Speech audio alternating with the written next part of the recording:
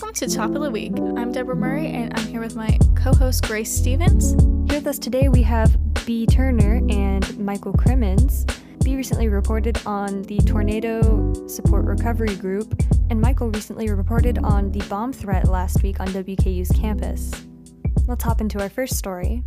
Last December, a tornado left homes and businesses destroyed. 2 Bowling Green residents created a support group for those impacted by the tornadoes. News reporter B. Turner spoke to them about starting their support group. So B, what can you tell me that you learned from reporting about the Tornado Recovery Support Group? Well, I'm not from Bowling Green, so it was really interesting to get to see those perspectives and learn a little bit more about what happened here during the tornadoes. Of course, you can read about it all you want on the news, but actually talking to people is different. And one of the things that I definitely learned was how even after there's still people living in most people are out of hotels, but there's still people living in temporary housing, whether that be staying with a family friend or just not having a home of their own. And a lot of times in the news, once people move out of hotels or FEMA housing, you stop seeing that they're not technically housed. Absolutely. So 2 of the people mentioned in your article, Janet Elliott and Tyler Heckman, what do they hope that people gain from this support group?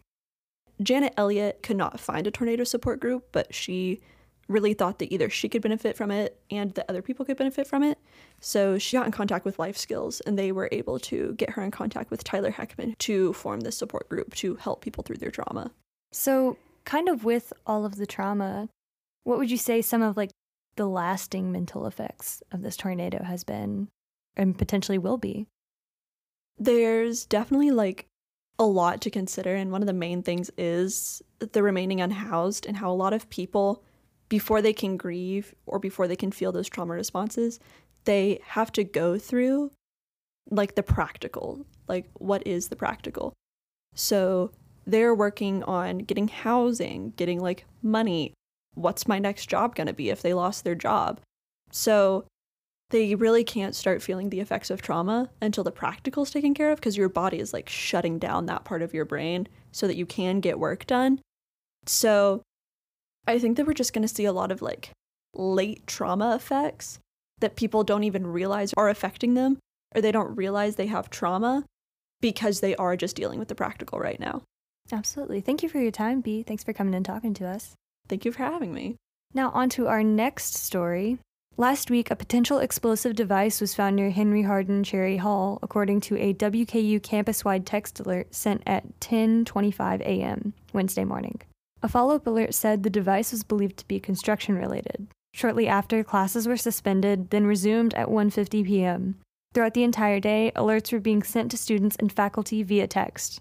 While the university was delivering the all-clear message for Cherry Hall, WKU police notified the public of an anonymous bomb threat made via social media app Yik Yak towards Parking Structure 2. The threat was later found to be illegitimate. Administrative reporter Michael Crimmins spoke with Jace Lux, WKU spokesperson, and Melissa Bailey, WKU Police Department's Public Information Officer. So, Michael, after a long day of text alerts from WKU PD, what exactly did they find at the construction site? Well, it was actually kind of interesting because in talking with Jace, it sounded like the police department found a fuse, a industrial fuse that was cut in half, and it had wires sticking out, and I believe the report said there was a white substance inside. So out of an abundance of caution, as Lux put it, he made the decision to call Chief Walker, and Chief Walker called or texted Melissa Bailey, and she sent out the alert from there. So after all of the events that occurred on Wednesday and after them finding the fuse, you were able to speak with Melissa Bailey and Jace Lux. How did they feel about the process of interacting with students and getting the word out about the situation at the top of the hill? Well, I actually asked them both at the end how they think the events of Wednesday went, and they both agreed that in their minds it went very well because, as they put it, no one was hurt and they were able to clear the area while they investigated the cause of the potential explosive device. So going forward, is this the same kind of process that they'll do with other emergencies similar on campus? Well, I asked them about the procedure, that if they had a procedure in place for something like this, and both of them kind of agreed that it's on a situation-by-situation basis. Like, for instance, on the administrative side, the provost would come down, and he's in charge of, working with Jace and deciding the class schedules and things like that. And Melissa Bailey and the police department's job is going to be, to get the call, evaluate the situation, and see what the next appropriate steps would be. Is there anything else that you'd want to add from either what you've learned during your reporting or anything that like the WKU community would need to know? Yeah, just not exactly in relation to the story, but I'm really glad that I got to put all this stuff together, because especially with breaking news, there's a lot of information trying to get out there very quickly, and I'm glad that I got to really make a concrete timeline of things, because it was, as Jace put it, it was a very chaotic few hours, so I'm glad I got to make the timeline. All right, well, thank you for joining us today, Michael. Oh, thank you for having me. Once again, thank you to B. Turner and Michael Crimmins for coming on our show today.